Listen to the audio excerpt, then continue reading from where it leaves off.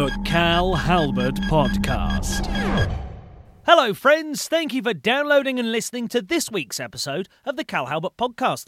My guest this week is one of the most polarising people I know. You either love him or you hate him. It's the one and only Kelvin MacKenzie. We know Kelvin as the most successful editor of The Sun, selling millions upon millions of copies every single day. He's also appeared on shows like This Morning and Question Time. On top of that, he's also been on Would I Lie to You as well. We talk about all sorts of things, including how tough it's been to be in the newspaper industry through the coronavirus pandemic. So sit back, relax, and enjoy this episode. The Cal Halbert Podcast. Well, I'm very pleased to say that on the show today, the Cal Halbert Podcast, I've got the one, the only, my friend Kelvin MacKenzie. Hi, Kelvin. Yeah, hi there, Cal. Hope all good with you. Yes, all good, thank you, my friend. Thank you very, very much for doing the show. I need to start with another thank you as well, because you were the person that got me and gave me my first chance in sports radio. So we'll start with a thank you. I'll get you on side, Kelvin. Right. Well, you are unique in one respect. You were, first of all, in thanking me, but also, secondly, in being the only person in sport radio who knew nothing about sport. which was an interesting point. But the issue about you was that your talents were in lots of different areas, and sport was not necessarily one of them. But it wasn't a distraction. Let me put it that way. Well, thank you. I will take that as a compliment as well. Yeah. Well, a backhanded one. Yeah, you're right. Well, Kelvin, as I said, we met at Love Sport Radio, but we know you best of all for being the most successful editor of The Sun. I'll be honest, I've done a bit of research into you, and you only finished school with 1 O-level. Is that right?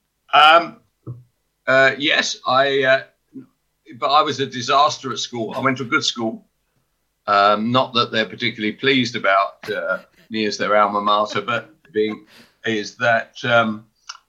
I went to Allane's in Dulwich, which is number one, now a private school. I got a scholarship there through the London Borough of Southwark, which is a very socialist, Marxist kind of organisation. Yeah. And they would absolutely hate the idea that they had in any way contributed towards a private school education. Anyway, pretty good school. I didn't like school. I didn't like being told what to do. I didn't like learning. And I took 8, what were then O-levels or GCSEs, and failed the lot. No, that's not right. Sorry, I got 1. My parents were devastated, very ambitious, clever people, hoping great things for their eldest son.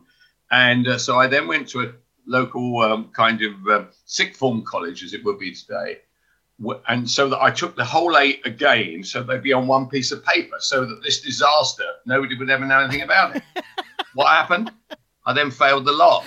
So I hold the UK and native and all-comers record for taking 16 GCSEs and passing 1. And today, under that basis, I'd be bloody lucky to get on the Kickstart scheme.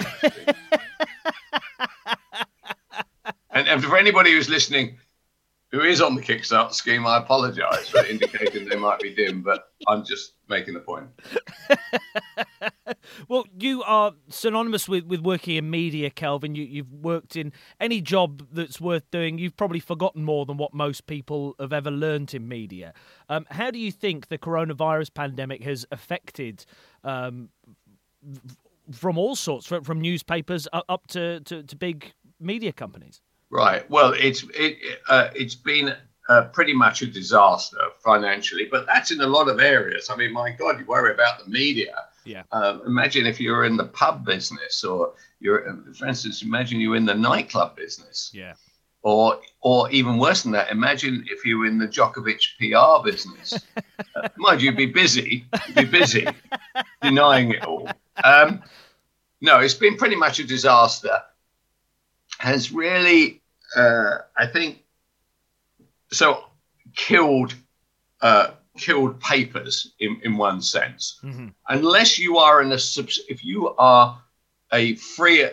are a on the book stands paper, And that's where you're making your money, through people actually paying money for a product where you cut down trees and smear ink on them and then deliver them, often back in the direction where the tree came from.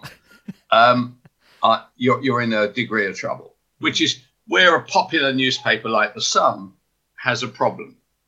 Yeah. Their future is in an online world. The Sun tried subscription. Mm-hmm. The Times has never been more profitable. Yeah.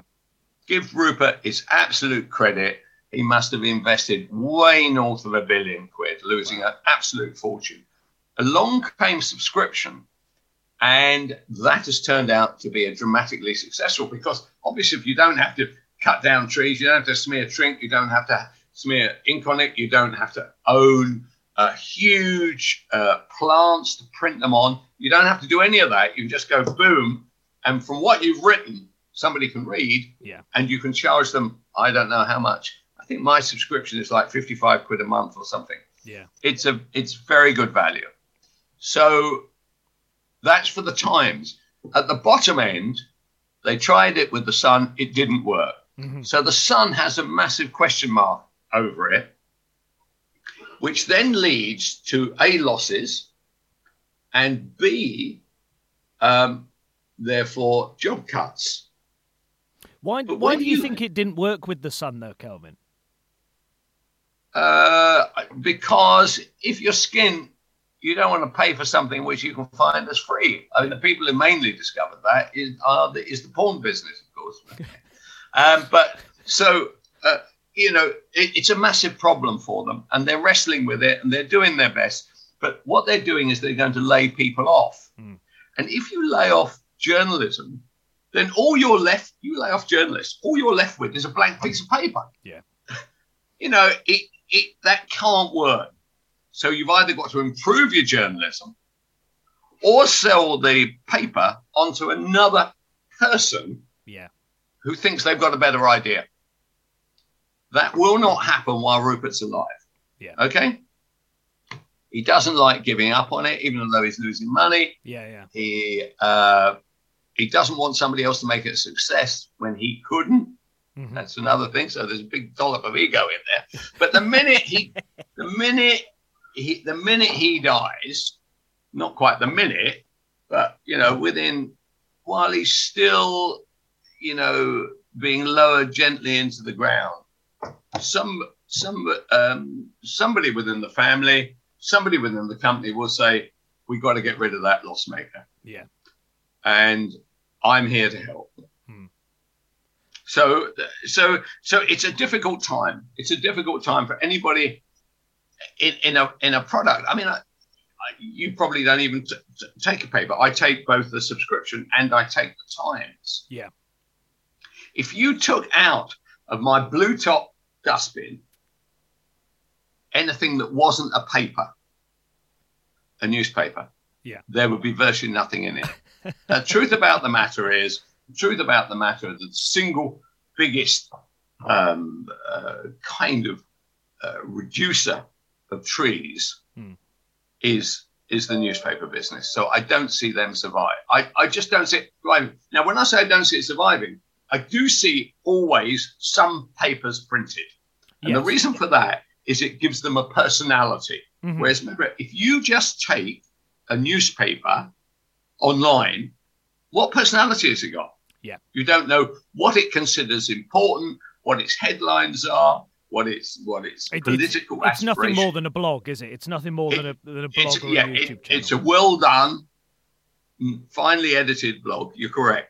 So they will continue to produce newspapers in order to show from which direction you're coming from. Yeah. And the other thing that is going to change dramatically is, in my time, we were selling 4.5 million a day. Wow.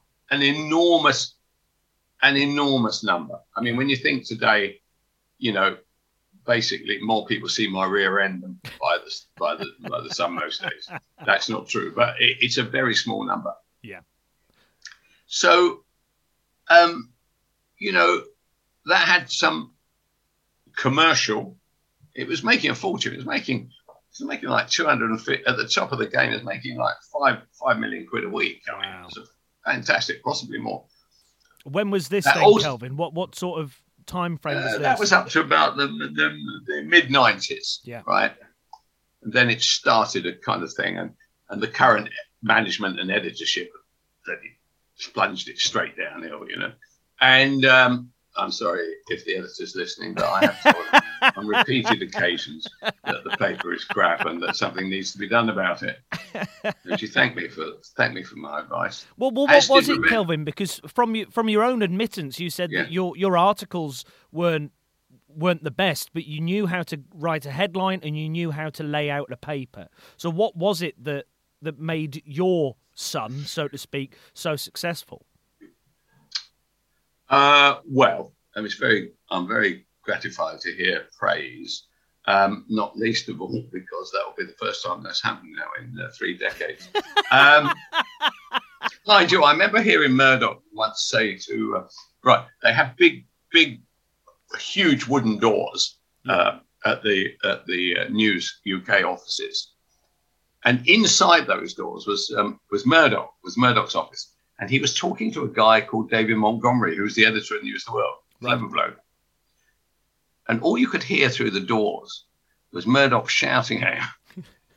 And the line I remember most, I remember it like it was half an hour ago, saying, "I don't like you, and I don't like your paper." And I thought, do you know what, David? There's not a lot of places you can go with that, is there? Anyway, look, the bottom line is that with that huge circulation came the opportunity to flex your political muscles. Yes. So during my time, I was personally a massive Thatcherite, as well as being the editor. By the way, if you weren't in tune with the direction of travel that either Murdoch was going on or the country was going on, you might as well just go and get your redundo and say thank you very much indeed. And well, I do think, Kelvin, 90% of the time of your career, obviously no one can be 100%, but 90% of the time, I would say you've been right with where the public are going. Yes, it was easier with Thatcher because the country was completely on its arse. Yeah. I mean, totally on its arse. And the only way was up. Now, of course, the left don't want you to change. They want you to be skinned. They want you to always to be sending the bill to somebody who earns more than the average. You know, they want to pull the whole game down. And if you're not like that, and one of the issues that, anyway, so it had a lot of political power, although you didn't really realise what political power looked like. I think Murdoch understood it, obviously, from a young kid. He himself says that he recognised that if you had the politicians on your side, deals could happen. Yeah. Whereas if you didn't, deals couldn't happen. And of course, that was true when he bought the Times. Thatcher moved aside the restraints to allow him to own the Times. And it's been a great thing. Without a Murdoch in charge, no ordinary person would shove $1 billion down the drain.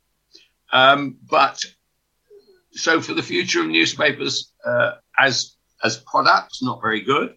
And the other issue I think you face is that if you don't go for subscription, so I expect the Guardian to finally move over. Look, I don't agree with this politics. Excellent journalism if you want that kind of stuff, right? And if you want that kind of stuff, you should go and see a psychiatrist and explain how your mum never liked you, you know. But they will definitely make the move. That leaves Mail Online. Now, Mail Online, Rothermere has done a phenomenal job there. Invested and kept on investing, and he has effectively become the West's global news provider. And you've got to give him credit. Mail Online, you can read it at 1, 2, or 3 different levels, if you like. Yeah. And they've maintained that very kind of conservative approach, although with with Boris being such a question mark against him right now, I noticed that the guns are moving around against him. But there we are. What's your opinion of Boris at the moment, Kelvin? Well, I think the problem for him, I admire him no end for get Brexit done. And remember, there's leaders for war and there's leaders for peace, right? So there was a war going on. The Brexit war had to be resolved. The country didn't fancy Corbyn and didn't want to have endless Brexit Remainer debates. So they were pleased to get things done. The Partygate's been a disaster. And this is the first occasion that I can remember where the move to oust him comes not from the colleagues behind you, which is the ones that you always have to be wary of. Yeah. But it's actually coming, my sense, is from the people. Yes. Everybody has a story. I have one about my mother's funeral and only, X number of people there, how people weren't allowed to have their mates round or their families round, get on the piss and have a bloody good night, or whatever. And we're by and large doing the right thing. Yes. And what's clear is that number 10, they had abandoned the plan. And so that leads us to where the Sun is today, because James Slack, for a very brief time, was director of comms at number 10. He became, because he'd been in journalism before, he became deputy editor of the Sun. So they've been sitting there, right. So he's the deputy editor. They've been sitting there writing editorials. Isn't it disgusting? Boris shambles, tourist shambles, more alcohol than brains, all the rest of it. All the time, and old James has been writing away. Fantastic. Should do this, do that. Oh, shocking. Absolutely shocking. What was that? Oh, you were there at one.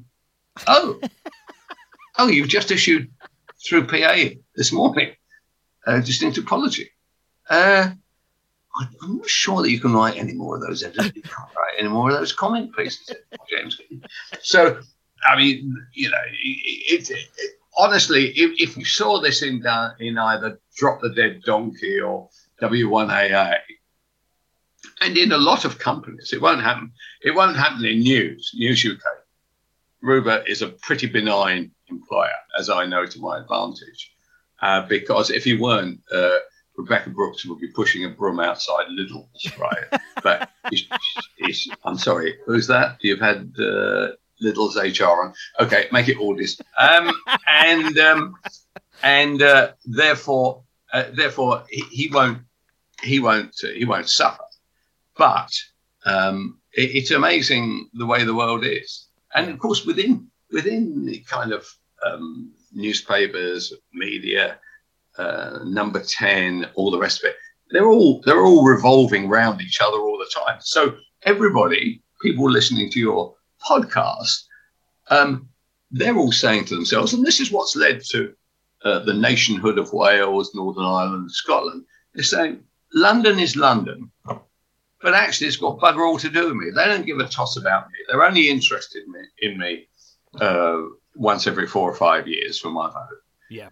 And so when an issue like this comes up, they say, oh, there we are. There's the truth of it. Don't give us stuff. And, of course, in a way, the media are part of that as well. Yes. The London media is part of that. I mean, you've got the courts down here, you've got Parliament down here, you've got loads of power down here and loads of wealth, you've got the city down here. Therefore, it's bound to be the centre of the country. Yes. But so an ordinary person is saying to themselves, well, actually, I did make an effort. I would say 95, 97% of the country really had a go.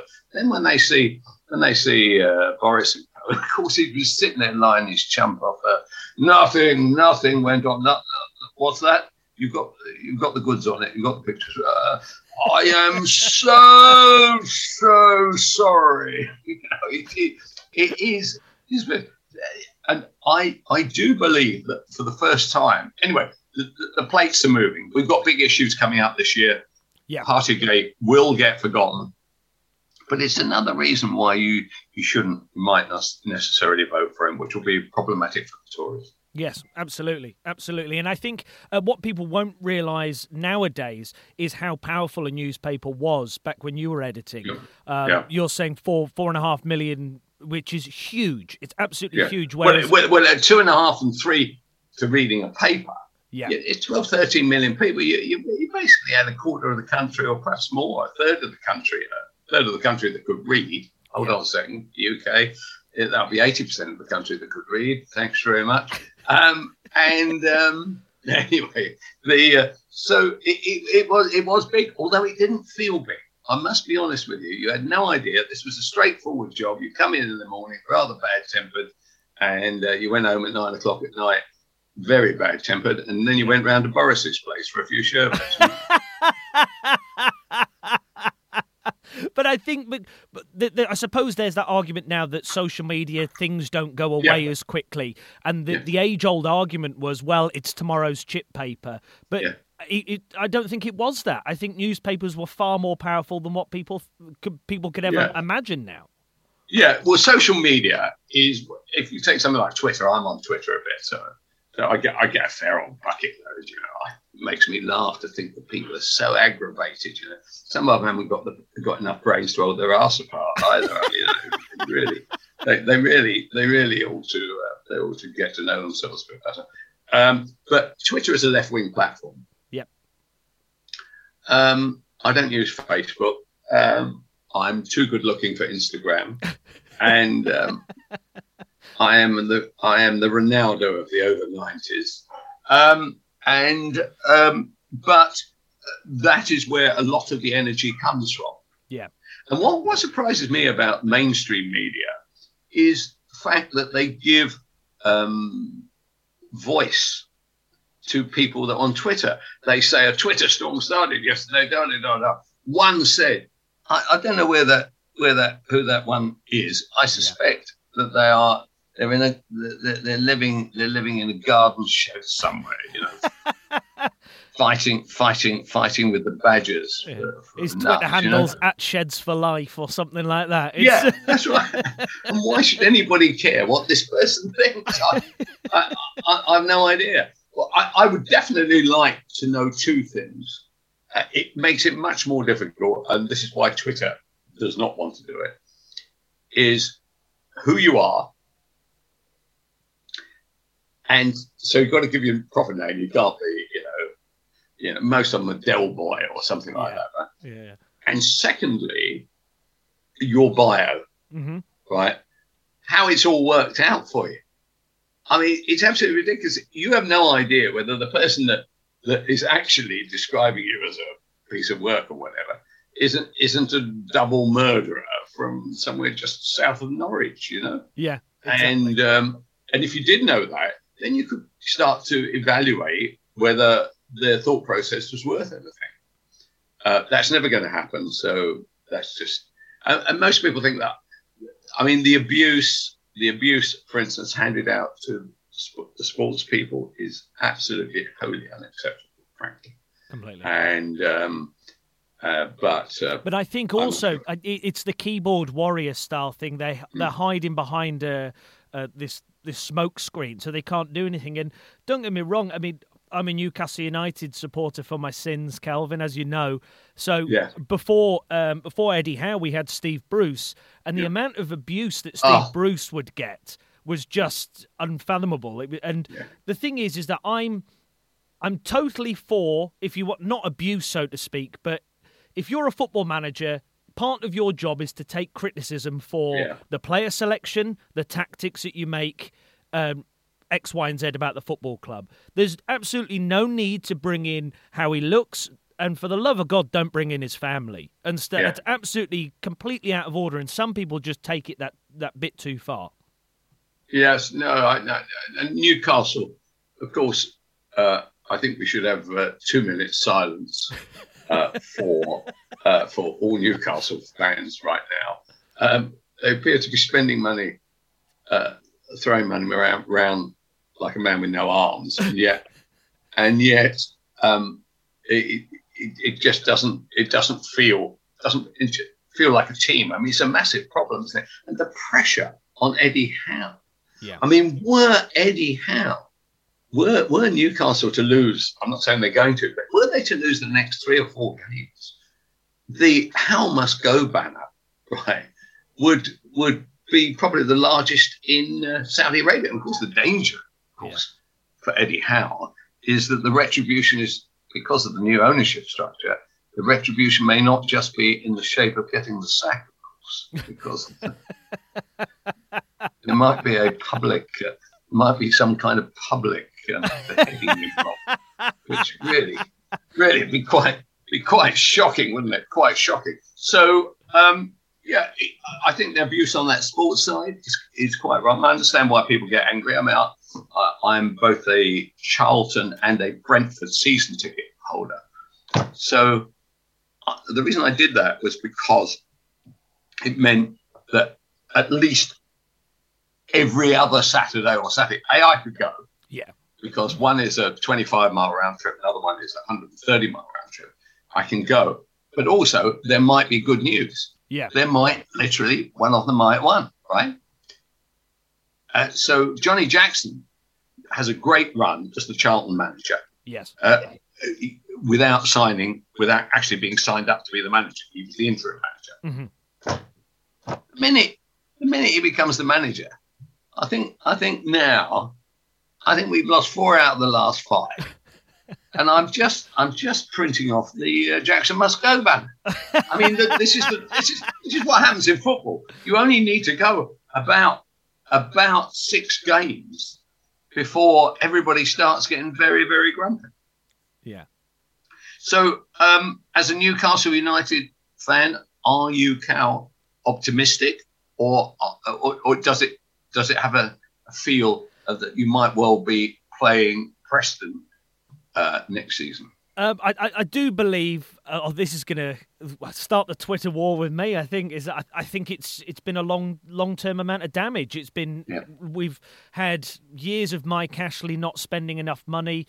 He spent a bit of bob on players that weren't delivering anything. For Joe Linton, for example. However, under Eddie Howe, Joe Linton seems like a different player. He's 10 times better, and it just shows how a structure can work. I think it's a long-term builds that's going to happen. Look at Man City. Man City were a long-term build.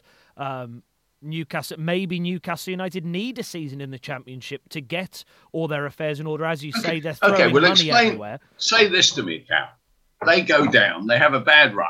But just say, for the sake of argument, they go down. Yeah. Does Eddie Howe survive the going down?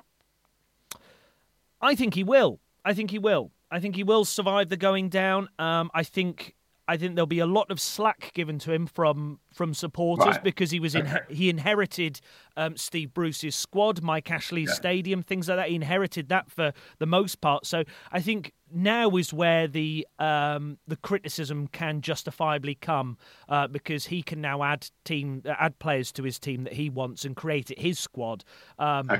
If maybe the damage is already done for us to go down, we don't know. No one would be surprised if we went down looking at the table and our run of results coming up to then.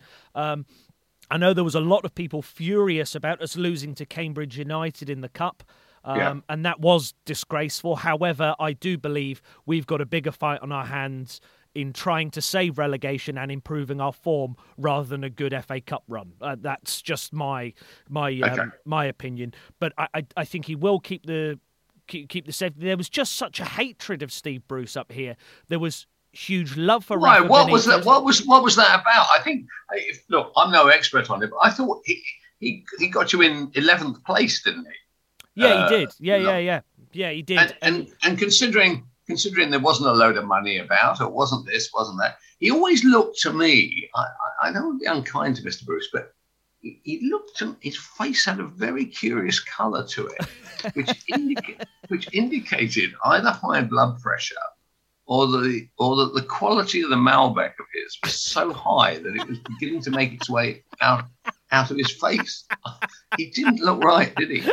And I tell you, he clearly hadn't received the email from the local private hospital indicating that a diet might be helpful. He just didn't look right. He always struck me as a very decent sort of bloke. But I don't think he's a bad man at all. I think it was a nice bloke. I don't think he was delivering results that we should have. But again, we did finish in a better position than where we were. I think it was partly a hangover of wanting Rafa Benitez to stay, but he went, so anybody coming in was going to have a bad battle coming in after Rafa. There was a tiny bit of that he's managed Sunderland, so that went against some of the die-hard fans. And I think ultimately, I think it was kind of, he didn't have that bite. He was very soft-spoken, Kelvin. I've been in this game a long time, and I don't think there was any bite or any drive. Hold on a second. Isn't the reality? So I have a very good mate of mine. We started together on the Daily Express. Yep. And he is a Geordie fan, okay? Yep. A Newcastle fan, and has been, and he's always going on that. Can I be honest with you? If I heard him say "War Jackie" one more time, our friendship would collapse.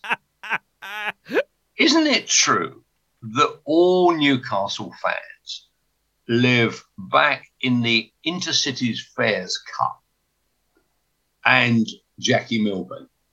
And if you went into any pub within 7 miles of Newcastle city centre and you just walked in and shouted out "War Jackie," you would be swamped in free drinks for the evening. Probably, yeah. War Jackie, Bobby Robson, yeah, and any of them really. Shearer, so they love their heroes, but they haven't got it and haven't had any modern heroes in. So my friendship with my friend at the Daily Express is literally 50 years. Yeah. Right. So for 50 years he has been wandering around in the desert. So you must have met him just when we won our last cup. Yeah, that is true. That is true. Absolutely true. Well, you didn't tell me that Jackie Milburn was his dad as well. But anyway, look, that was it. Okay. So what do you make of the media from your eyrie in the northeast? I do feel it has that outsiders look. It has got that, as we touched on before. It's just London based. And we're just the northeast. You know what I mean? And that's how it is. I do think there was a lot of talk about the Northern Powerhouse, but the Northern Powerhouse didn't come as far north as us. So it was kind of... Well, it's now known as the Northern Shite House. Yeah. But yeah... And the other thing it's known as, I think, is the Northern Poorhouse. Did you hear that? No, I haven't heard Northern Poorhouse. No, I haven't heard that. Yeah, right. So you think that actually, and I agree with you, that the Northern Poorhouse seems to end around about Cheshire. Yeah. Doesn't it? Yeah, it does. That's when the Northern Powerhouse is. It's because that's where the former Chancellor had his constituency, right? Yeah. And therefore, that in some strange way, that the Northeast, the great thing about the Saudis investing in Newcastle is it will, if it's successful, the investment, it will make Newcastle phenomenally attractive in the sense that no great city must not be matched, cannot be less than matched against a great football team. And if you've got those two together, I think it brings investment in, it brings tourism in, it brings everything. I mean, if you look, even if you go around to the Emirates, the Arsenal would love to have a War Jackie in their backyard. They Absolutely, since the old Queen died, right? And also be the same at Manchester United. You get loads of fans just, coming from Japan or Korea or something, just walking around having a time, right? That will come to Newcastle if they find success. But, even as big clubs like Spurs have shown, and Arsenal in since the Wenger years, it's bloody hard to get great managers and keep them fed and watered. And, the Chelsea owner has the right idea. No matter how they're doing, boot out the manager, get somebody else in. Yeah. I don't think Newcastle United is a case of throwing money at a problem. It's not going to fix anything, just throwing money at it. It is going to have to be a building strategy, and that's not just Newcastle United, it's the city itself, as you say. And by having a successful football team will, therefore, build up the area of Newcastle, because I do believe that a lot of the time, as you say, the northern poorhouse, as you're saying, stops at about Cheshire, but I believe the northeast a lot of the time just gets clubbed in with Scotland. So a lot of people just think, Newcastle, Sunderland, that sort of way, they're closer to Edinburgh and Glasgow than they are to London. No, so is that true? I feel we're... Now that is shocking. What an appalling idea that Newcastle ended up as one of Sturgeon's stooges. No, don't you think that would just about be the end? I think anybody listening to your podcast will be appalled, Cal. Appalled. Well, in that case, I apologise, Kelvin. I apologise. So, throughout your time as the editor of The Sun, I think, am I fair to say that you're a let's say, I'm trying to be the nicest. Go on. Well, don't be nice. Go on. Just plough in. Well, you're polarising. You're controversial, aren't you, Kelvin? Yeah, sure. Well, look, I had a view, and sometimes it was right, sometimes it was wrong. And by the way, it wasn't only the readers who objected to the view. The owner objected to it. Give old Rupert his due. He wasn't shy in coming forward and indicating that I was an idiot, and it was and it could be pretty painful, but it toughened you up for life. Yeah, Cal. Once you've had a good old kicking from old Rupert, nobody could ever give you a kicking which would represent anything quite as serious. Is Rupert still that way? Is he still? Well, hold on. He's 90. He's got 1 foot in the grave. And he's got a fourth wife, right? And I'm not sure how much mummies and daddies are still taking place. I think when he goes, Pfizer goes. Yeah. And so I look. He'll have a view. He will have a view, and by God, commercially, if not in his marital life, he's had very successful views. Yeah, and he's making a big bet right now. He's making a big bet on Piers Morgan making a successful, any time now over the next month or so, television station. Yes, and it's not easily done. No. I mean, Piers is a great talent. Yeah, and but an entire station based around Piers, that's going to be a hard go. Oh, absolutely. It definitely. And I'm told within news that they're looking down the back of sofas and everything to find the money to pay for this television launch. I mean, after all, he's paying Piers 50 million quid over 3 years, which is only slightly less than you're making for this podcast, and is definitely less than Eddie Howe's making at Newcastle. Well, Kelvin, I've said that you were controversial. I think you were. I never had a problem with you at Love Sport or anything like that, but you do hear stories in the media that you were a bit of a tyrant going around. Oh yeah, I love that at Sun. Would you be able to use that management style now? No, definitely not.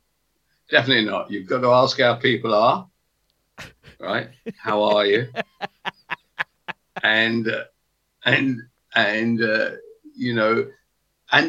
is true. And the simplest answer is not to get involved with your colleagues.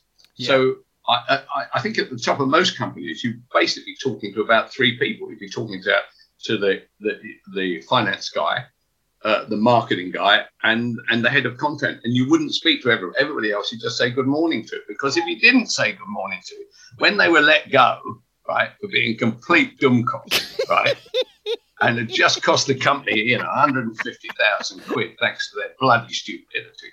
Thank you so much. Thank you. Right? You cannot. It is very, very difficult. So you let somebody go, and they can make up any kind of allegation they like against you. You were sexist, homophobic, racist, bullying, this, that, and the other. So the best way to deal with it is just not get involved in the conversation. I literally could never have acted in the previous way. Absolutely could not. Yeah. In fact, the reality is I would have been fired. HR on speed dial. That's what had happened. You're right. The HR department. Hello. Somebody said that you've just been horrible to them.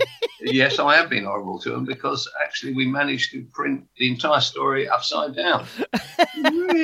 Well, I'm sorry, that's not acceptable under clause 80. The reality is a lot of that has to go. You can't raise your voice, you can't do this. You just have to say, look, it may be a good thing. It may be a good thing right now because there's less employee. There are more bosses than there are jobs.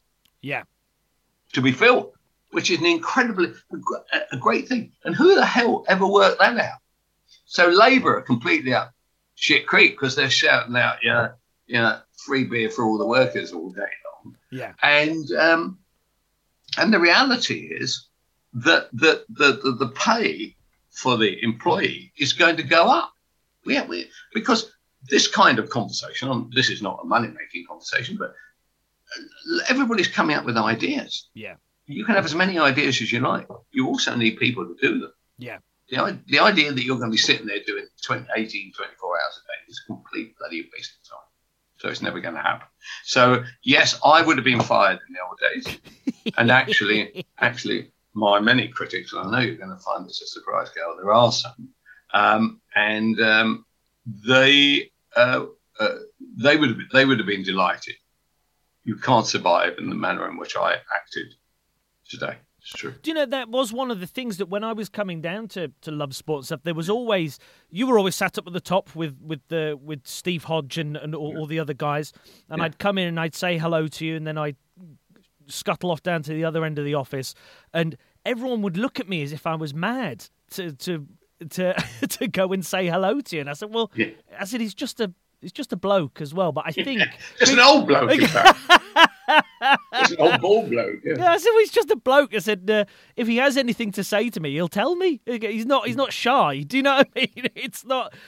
I think everyone had this fear over the boss, not specifically you, but over the boss in general. Yeah. In that anytime they speak to a boss, they're going to get fired. That's what the sort of fear that they have. But that moment, surely, Cal, that moment must be going with the fact that there are not enough employees and there are too many bosses. Yeah, I imagine so. I think everybody's got it in their head that they can go and make it on their own, and it's tough, isn't it? Yeah, it's tough. Of course it is. It's really tough, really tough. And I think once people do that, and they, let's say, for example, they fail or have moderate success or not enough success to what they want, they realise the stress that the boss can be under, and it possibly makes them a better employee by failing, if that makes sense. I totally agree. I mean, this is one of the problems with the NHS and teaching. There's always plenty of jobs there, and the problem with it is everybody does good jobs. I don't deny they're good jobs, but the money comes in without them having to close a deal. They haven't got to get a sale. Yeah. They haven't got to come up with some rather clever software. I'm not saying this doesn't happen, and I'm not saying there aren't very, very clever people in there. But until you've had the pain of not being able to, pay the wage bill, or not being able to do X, Y, and Z, I don't think you really understand. I'm not in favour of a Boris Johnson. I'm not in favour of a journo being the Prime Minister. I think it's absolutely preposterous, I mean, frankly, because you can write your views, but without a consequence. Whereas most things in life, there is a consequence of what you do. So, Boris is sitting there. I don't drink on it. We've had yes. Yeah. And I'm astonished that he ended up as Prime Minister. Yeah. And I think most people would have been. But however, he got elected twice in London as mayor. He's got something, because you couldn't get elected. You couldn't, a Tory outside Boris to get elected in London going forward, non-existent, no chance whatsoever. Well, he must have the same thing as Trump, because he got elected as well. We got the same hairdresser, Kelvin, the greatest hairdresser. All around, the greatest hairdresser. I've got 2 more questions for you, Kelvin. Okay. Number 1, what's next for you? I know you're working on a book, is that right? But what's next? I've written a book, and I'm actually rewriting it following some help from a lawyer. And so you'll be pleased to know, Cal, it's gone from 85,000 words. At the last count, it was 3,600. but the lawyer was pleased, and I'm just trying to put together. I'm not going to talk about it now, but I've got a little idea I'm trying to put together right now, and we'll see whether it happens. Fantastic. Murdoch remains an inspiration, and if he can keep going, spending 50 million quid at 90, I can certainly go ahead with spending 18 quid at 75. Well, in that case, can I lend a tenner, Kelvin? Is that all right? Can I lend a tenner? I'm looking to raise money, Cal. I'll be around to you shortly. And a final question for you, Kelvin. Who would you like to see on this podcast? On this one, I tell you who I'd like to see you interview. I'm not sure how you get on with them, but I would definitely like to see you interview Simon Jordan from TalkSport. Yep. I'm not sure that you'd be able to fit his ego inside a Zoom call, but I think he'd be an interesting guy. He's been a winner and a loser, and taking your line and my line, I think that makes them a more interesting person. Kelvin, thank you so much for coming on to the Cal Halbert podcast. Okay. Thank you very much, Cal. See you soon. Bye-bye. Bye-bye. The Cal Halbert podcast. And there we have it, my friends. There is episode 2 of season 2 of the Cal Halbert podcast. I hope you enjoyed it. If you did, please, please, please give it a share. And if you can, give us 5 stars. That really, really helps us out for other people to find the episode and find the podcast. If you want to continue supporting the podcast, you absolutely can. We have our very own Patreon, so go to patreon.com/Calbert, and you can help support covering the costs of this episode. It would be absolutely amazing if you could do that. But until next time, bye-bye. The Cal Halbert Podcast. You've been listening to a Calbert Media production.